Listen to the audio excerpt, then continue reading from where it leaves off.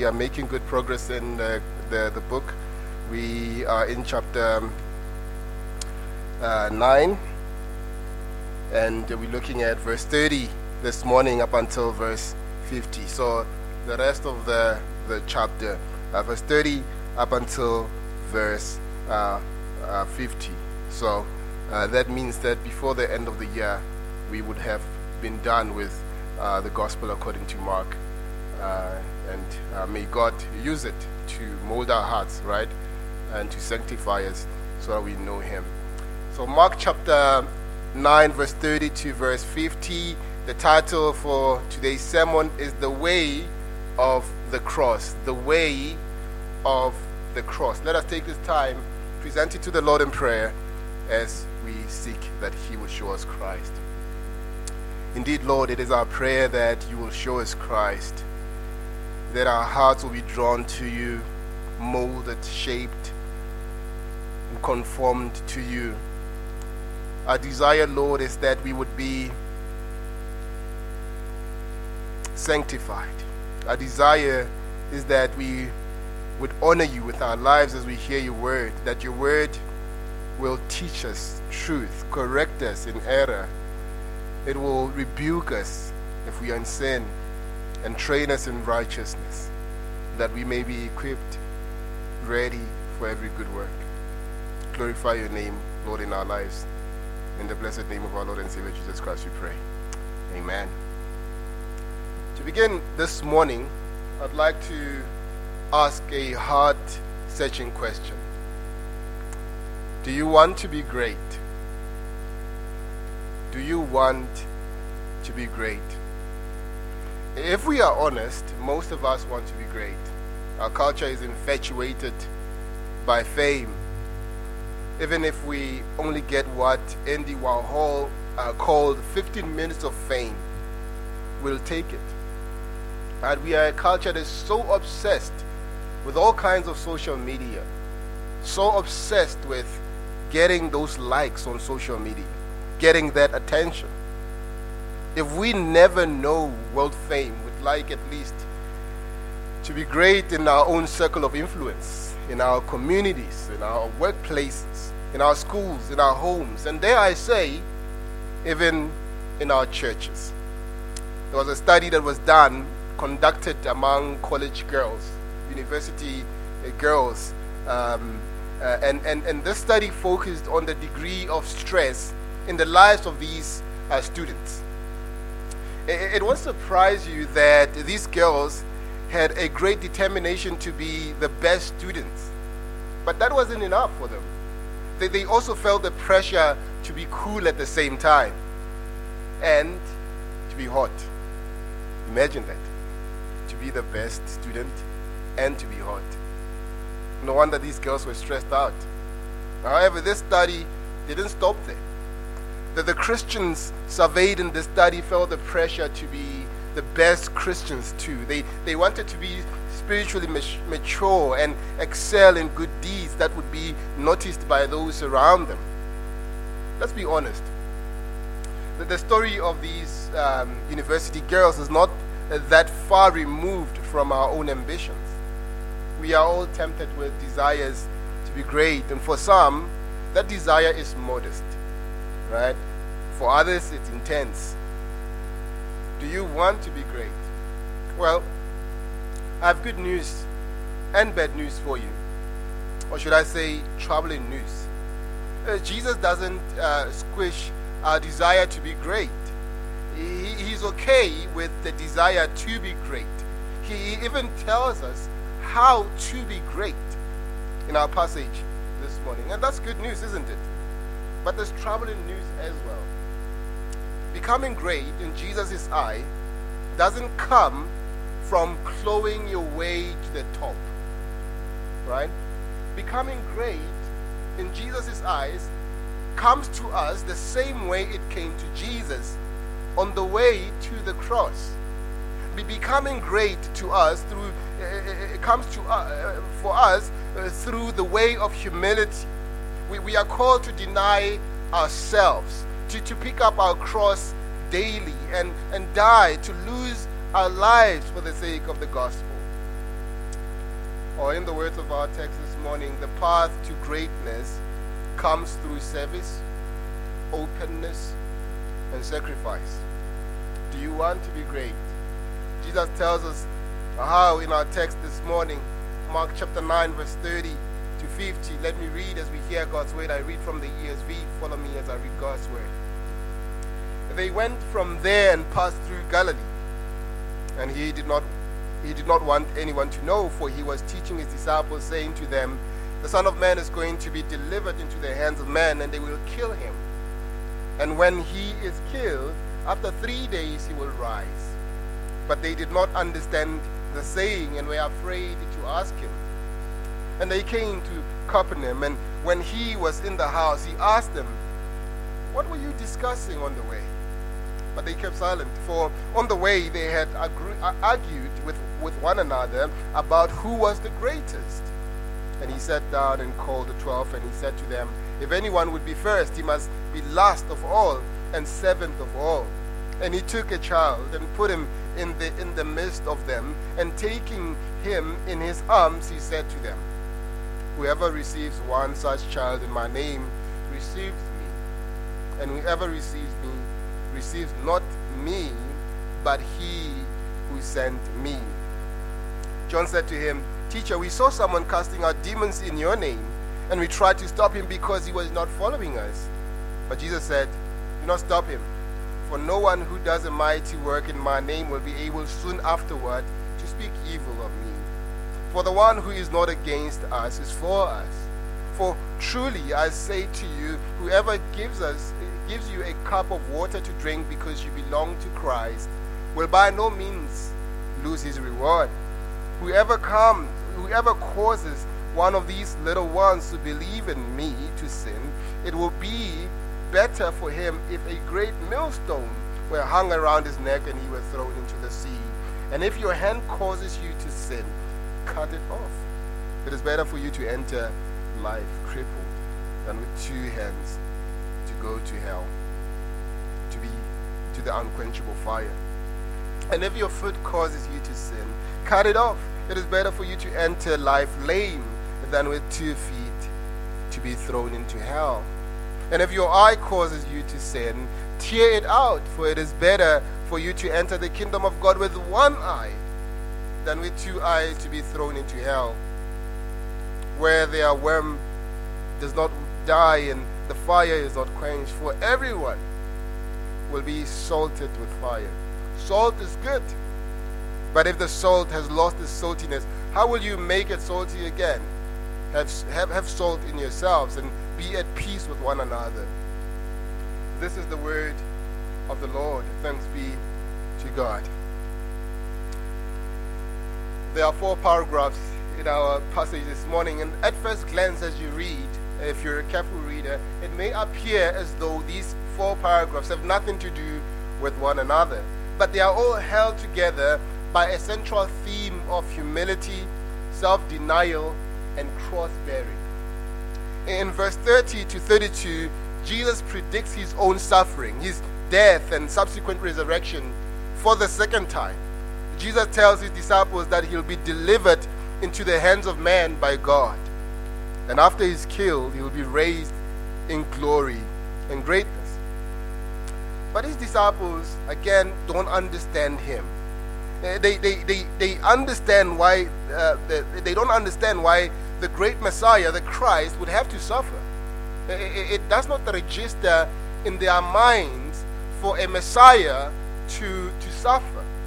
For them, a Messiah, as we have noted a while ago, for them a Messiah in their imagination was to come and defeat the Romans. He was to give them political freedom. They couldn't think about the fact that the Messiah would suffer. And as we saw in chapter 8, they certainly don't understand that they will have to do the same as Christ's followers. Now, think about that, right? You have this misconception of how the Messiah would come, and all of a sudden, that misconception is taken out of your mind. You are given truth that the Messiah will suffer, and as you think about the suffering Messiah, you are also told that you too will go through the same thing. You will go through suffering as well for the sake of Christ, because of Christ. They don't understand the way of the cross. But Mark helps us to understand that the three stories that follow, Christ's passion prediction, teach us about the way of the cross. They show us the way of the cross, what the way of the cross is. First of all, in verse 33 to verse 37, we see the way of service. Verse 38 to verse 42, we see the way of openness. Verse 43 to verse 50, we see the way of sacrifice. With the rest of our time this morning, I want to explore the way of the cross in these three stories. First of all, the way of service. Verse 33 to verse 37. Now, when you look at these verses, we learn that the disciples are arguing about who's the greatest. Have you noticed? They are arguing among themselves about who is the greatest among them. We don't know why they are arguing about this. It could have been an argument between the three who went to the mountain with Jesus and the 9 who were left behind. Remember, Jesus took 3 men and went to the mount, and they saw him transfigured. Regardless, they are arguing about who is the greatest. This reveals the condition of their hearts. Their hearts are filled with pride. Colin Smith says that pride shows up for one of 2 reasons. It's either it shows up because of jealousy or because of a sense of superiority. If they were arguing about who got to go on the mountain with Jesus, then jealousy would be the pride of the 9, right? They would be saying something like this: why didn't we get to go with Jesus? They are not that great. These guys are not that great. I mean, we know them. They're not that great. Jesus just called Peter Satan, a while ago. But he just went with him. For crying out loud, why aren't we there? So there's a sense of jealousy in them. And then on the other hand, there's a sense of superiority that would have been the pride of the 3, right? They are saying something like this: obviously we are better than these guys, right? Jesus took us and left them behind. And not only that, these guys couldn't even cast out the demon when we came back. There's speculation to say that the disciples were arguing about the trip to the mountain. But I hope it at least illustrates a point, right? We argue all the time about stuff as silly as this. There's nothing new under the sun. Jealousy and superiority will lead to arguments that reveal our pride. It's interesting, Jesus doesn't criticize the disciples for wanting to be great. Have you noticed? He says, do you want to be great? I'll tell you how. You must be the servant of all. Greatness to Jesus comes through humility. The word service that he uses would be associated with menial tasks like waiting on tables. In the ancient world, this type of service was not celebrated.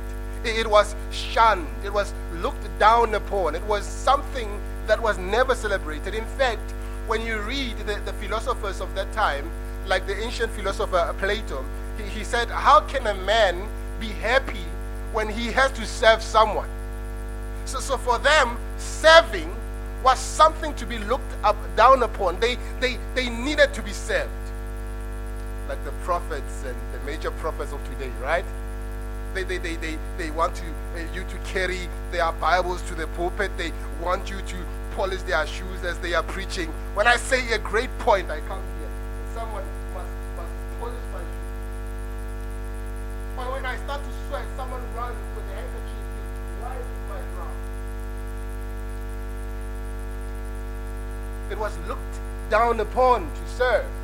That those who were considered great were the ones who were being served, were the ones who were being followed around, were the ones who when they walked, the ground on which they walked was worship. These were the ones who were considered great. But Jesus turns that around.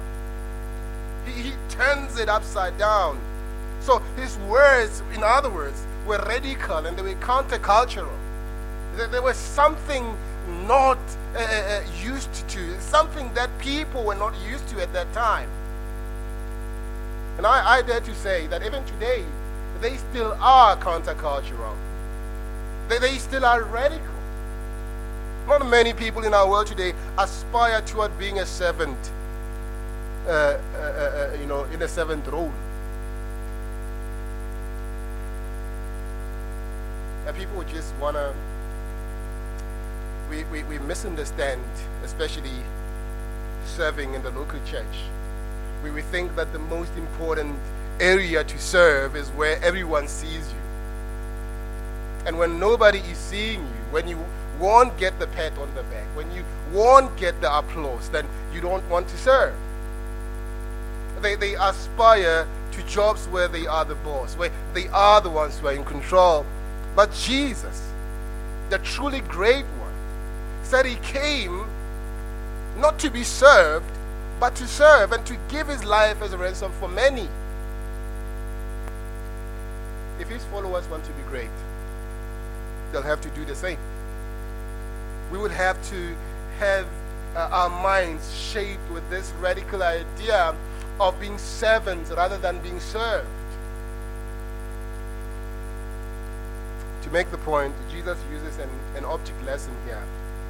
He took a child and put him in the midst of them, and taking him in his hands, he said to them, "Whoever receives one such child in my name receives me. And whoever receives me receives not me, but him who sent me." This is profound. It's deep. It's amazing. Now, modern day Christians love the verse. We post it in our children's ministry literature, and rightly so. But our sentimental love of this verse sometimes betray its true meaning. You see, in the ancient world, people didn't adore children the way we do. It would be unheard of for them to take children to a professional photographer. It would be unheard of to call children bundles of joy.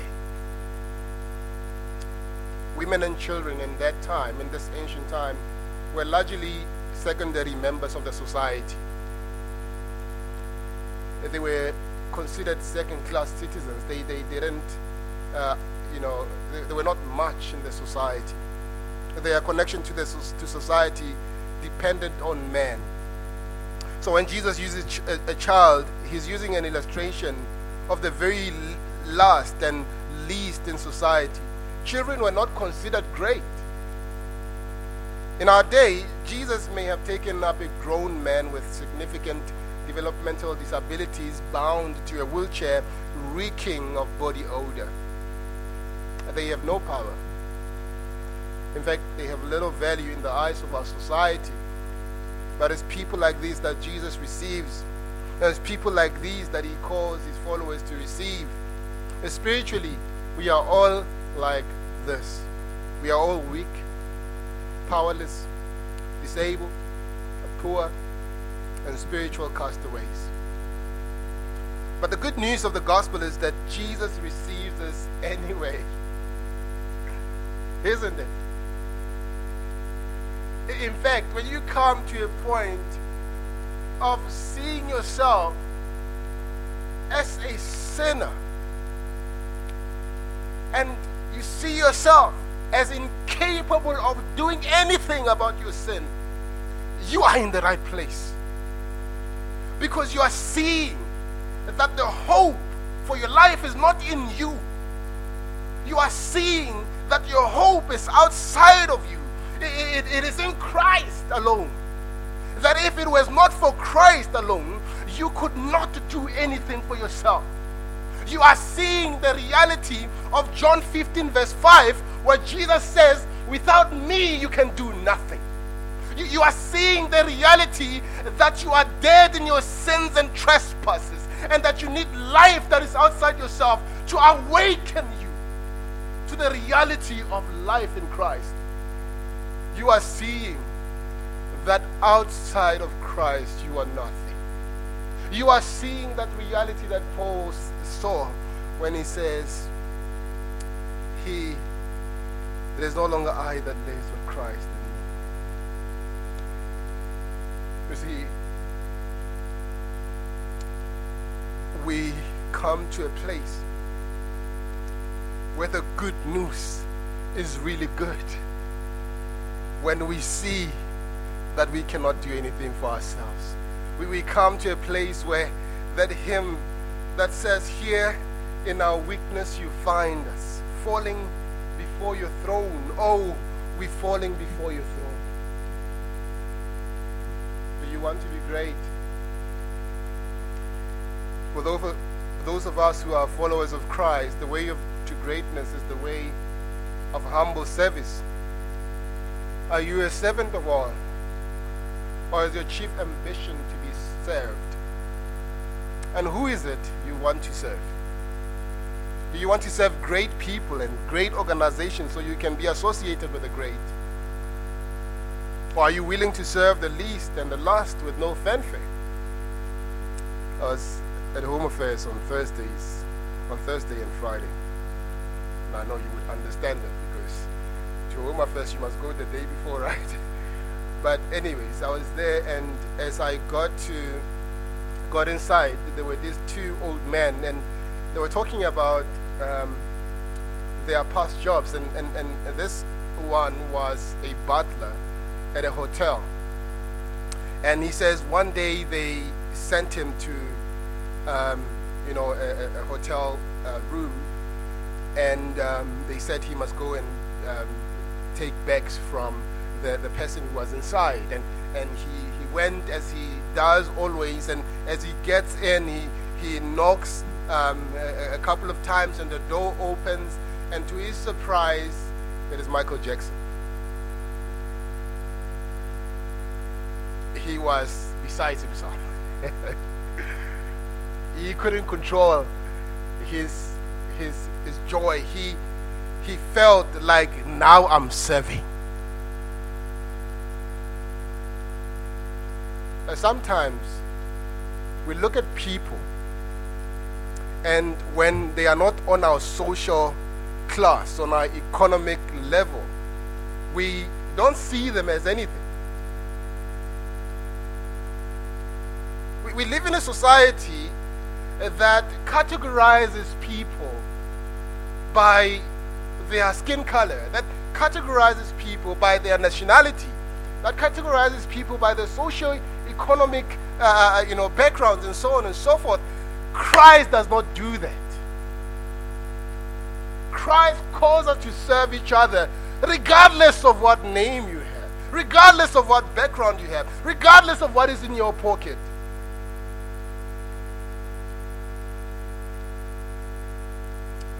Because serving one another that way, we recognize that my value is not in the fact that I work this kind of job.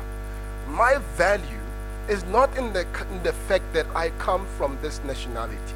My value is in the fact that I am redeemed by the blood of the Lamb. My value is in the fact that I am made in the image of God. And when you start to see things that way, a man who is homeless and a man who is a CEO of a multi-million rand company are equal in your sight.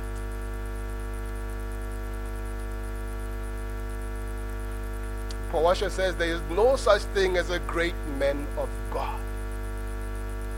We are all weak, pitiful men who serve a great God. That term great does not fall on the man. It falls on God. Do you want to be great? Jesus calls us and says great is found when we are humble. It's found in humility and serving. I think we all need a kind of heart that serves without expectation of a parade, without expectation of a pat on the back, is the heart of our Savior, where you might serve the least and the last. Are you willing to serve without a fanfare? Without an expectation that someone will give you an applause for serving? Are you willing to serve? So we saw the way of humility, the way of service, the way of service. And secondly, we see the way of openness. The way of openness, and this is in verse 38 to verse 42. And the issue in these verses is a man who's casting out demons in Jesus' name. The disciples see this man and he's casting out demons, but he's not part of the 12. And the disciples try to stop him. Why? Well, when you read, you'll realize that it's because he wasn't following the disciples. They don't try to stop him because he wasn't following Jesus. They try to stop him because he was not in their circle. In fact, Jesus seems to indicate that this obscure man was in some way connected with Jesus. Jesus says that those who are not against him, and the disciples are for them. I want to digress a bit here. As Jesus says, those who are not against me, if you notice that passage, the one who is not against us is for us. He says in verse 41, for truly I say, he says, actually in verse 39, it says, do not stop him, for no one who does a mighty work in my name will be able soon afterward to speak evil of me. Now I want to use that principle, that to be for Christ means living for Christ, right? Living for Christ. To be for Christ means living for Christ, living the life that Christ, that honors Christ. In other words, brothers and sisters, this is what I see as a principle, that living contrary to Christ is actually to be against Christ, because you are pursuing that something that Christ is against, and so automatically, logically, you are making yourself be against him. Let's come back a bit. Now, they try to stop him, but Jesus says they must not stop him. Not only that, this man's ministry seems to be effective, isn't it? He's doing good. He's casting out demons effectively. But the disciples had the audacity. Today we use a colloquial term. We say the liver. They had the liver. They had the liver to equate being legit with following them. This further illustrates their pride. It seems amazing to us that Jesus' disciples are exclusive. But let us not judge, lest we be judged here. We must be careful of being so exclusive that we end up being a little flock that sees itself as the only one that has truth, and while we see everyone who is not with us or in agreement with us as being in error. We need to be careful against it. When we do that, we are one step closer to becoming a cult. For those who belong to Christ, I think Jesus is calling us to more openness and tolerance and acceptance of other Christians, provided obviously that we agree on the fundamental things, right, on the gospel. We might disagree here and there. We might disagree on secondary matters, but on primary matters we must come to agreement. It's no wonder the church is so divided, because we want to see ourselves as the only people with truth. But when we try to stop people's ministry because they are not following us, we are guilty of spiritual pride. you are becoming guilty of spiritual pride. In verses 41, Jesus drives this teaching home with an exhortation and a warning. The exhortation is subtle, right? Jesus says to his disciples, whoever gives you a cup of water to drink because you belong to Christ will by no means lose his reward. Not only will people who offer the disciples a drink of water because they belong to Christ be rewarded, they should do the same to others who belong to Christ.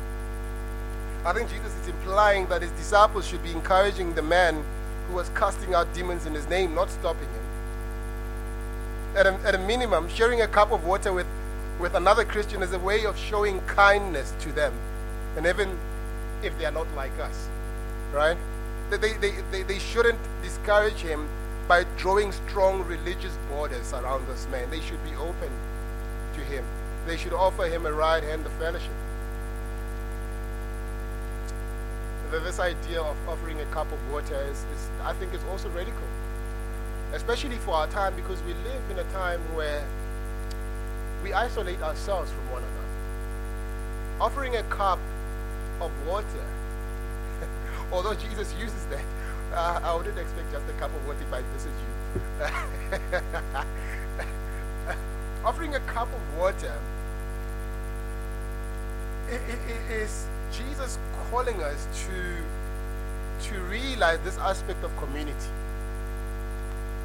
to realize this aspect of bonding with one another, to realize this aspect of unity among ourselves.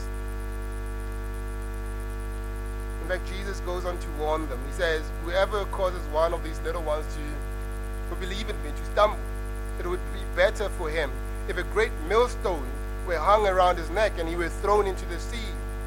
The reference when he says these little ones who believe in me is a reference to the least and the last that he mentioned in verse 36 to verse 37.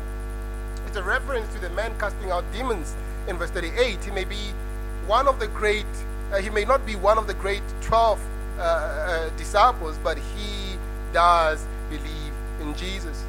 We are called to serve and share with the people that are not great and who are not in our inner circles. We shouldn't cause them to stumble because they are not like us. Now, lastly, I want us to see,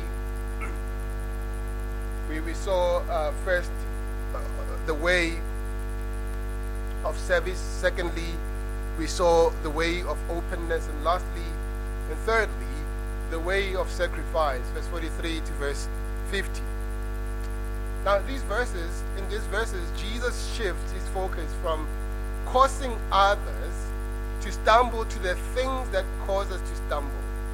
He says, if your hand causes you to sin or to stumble, you should cut it off. If your foot causes you to stumble, you should cut it off. And if your eye causes you to stumble, you should tear it out. And then he mentions the reason behind it. It is better to enter the kingdom of God without a hand, without a foot, without an eye, than to be thrown into hell, where the worm doesn't die and the fire isn't quenched. I say a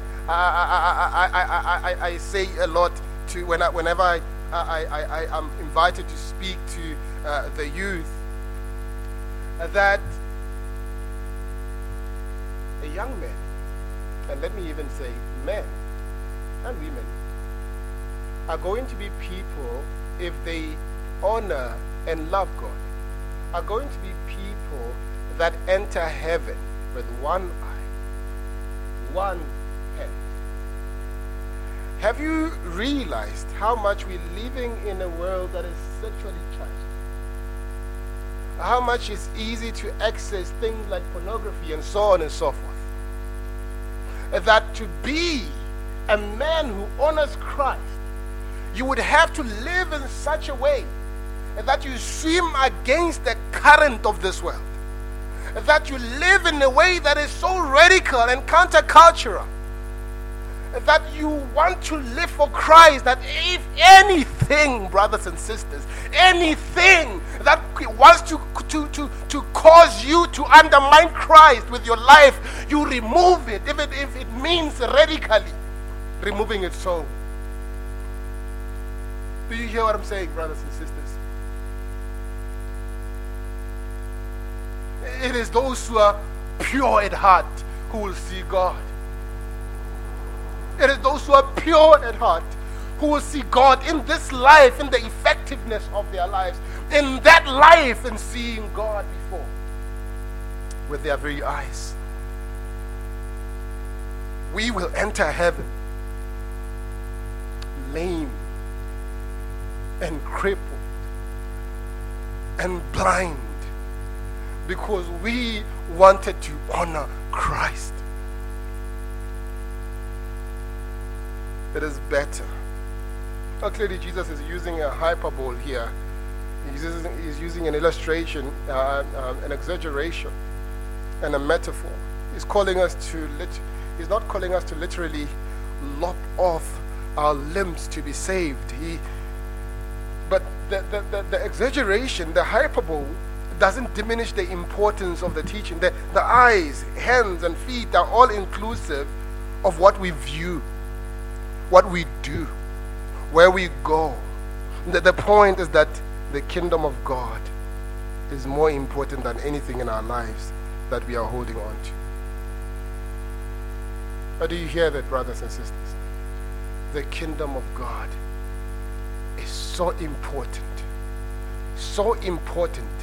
that sometimes when you see that phone is making you sin against God, you throw it against the wall.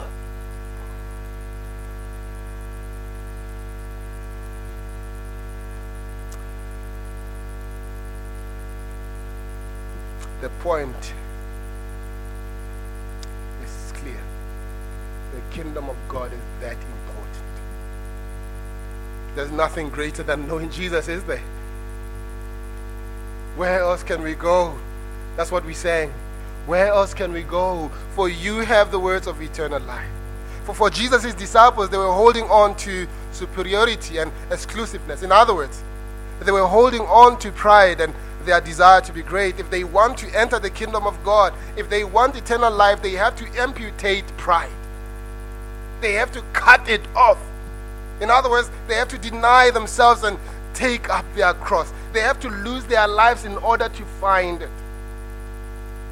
What are the things in your life that are fueling your pride?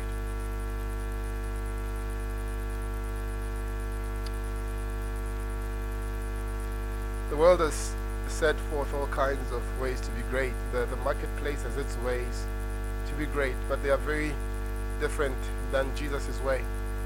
The academy has its way to be great, but they are very different than Jesus' way. The cult of busyness has set forth ways for families to be great, but that's a different way than Jesus' way.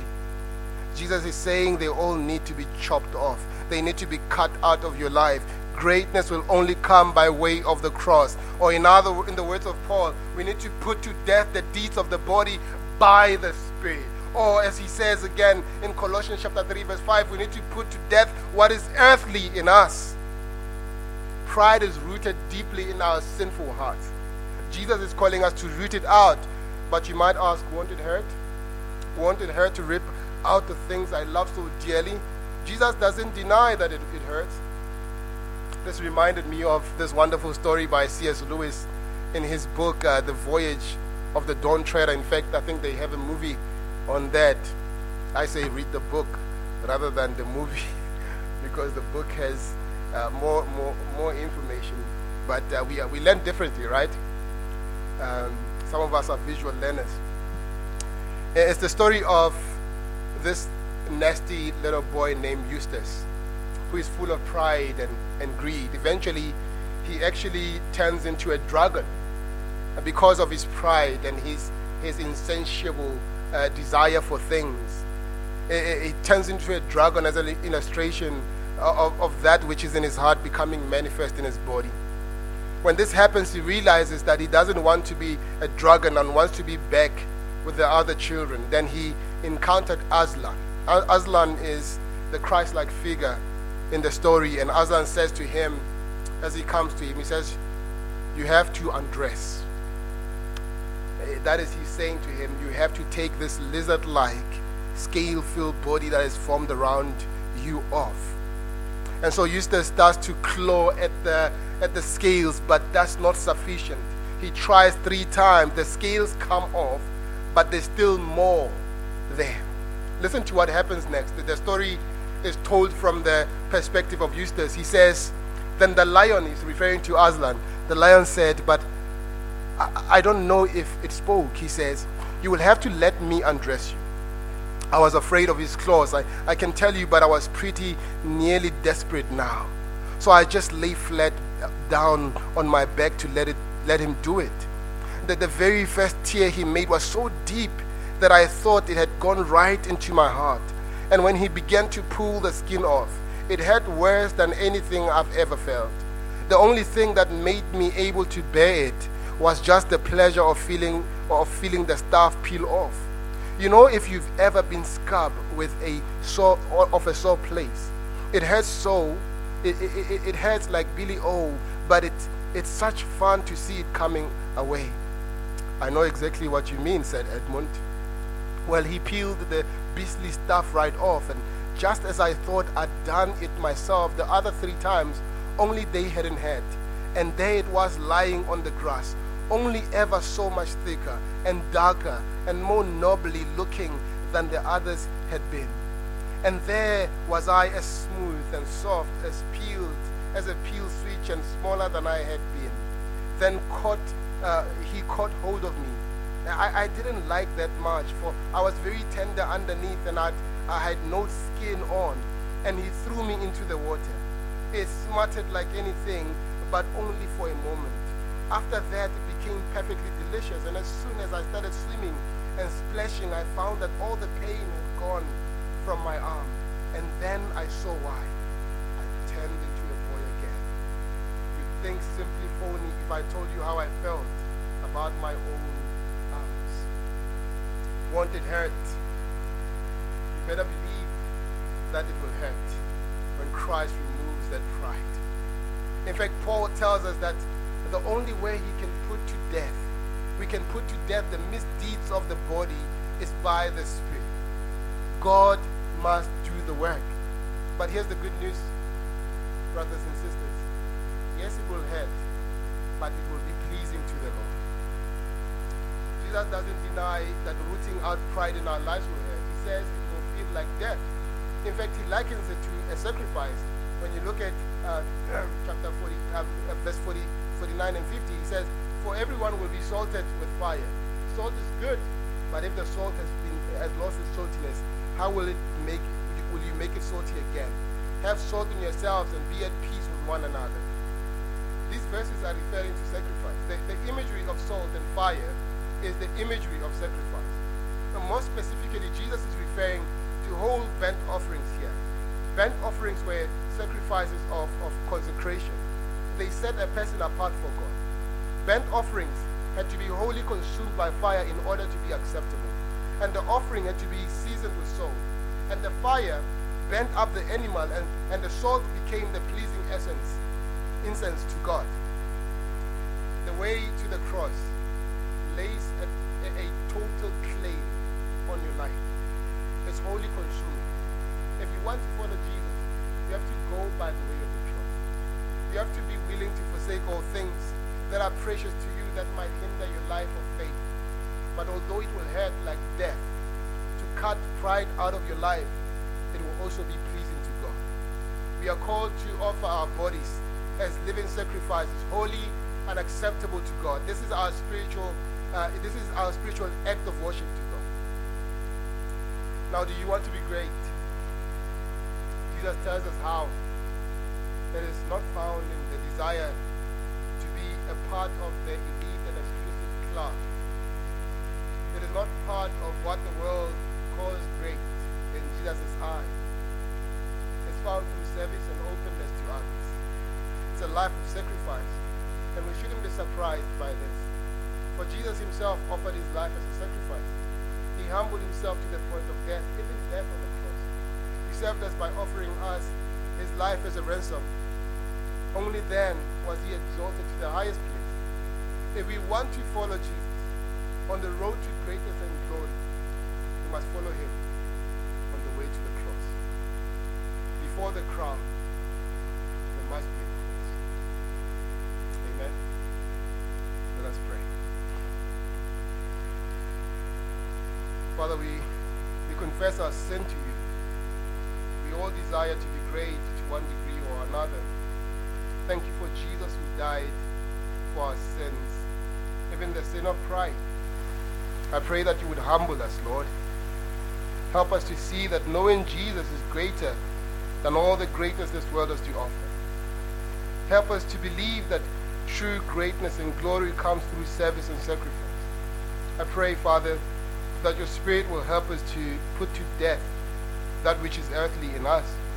Teach us, Lord, true humility. And I pray that you, as you work in us, that which is pleasing to you in your sight, that the light of Christ would be seen in us, that you would be glorified in your church. We pray this, Lord, in Jesus' name. Amen.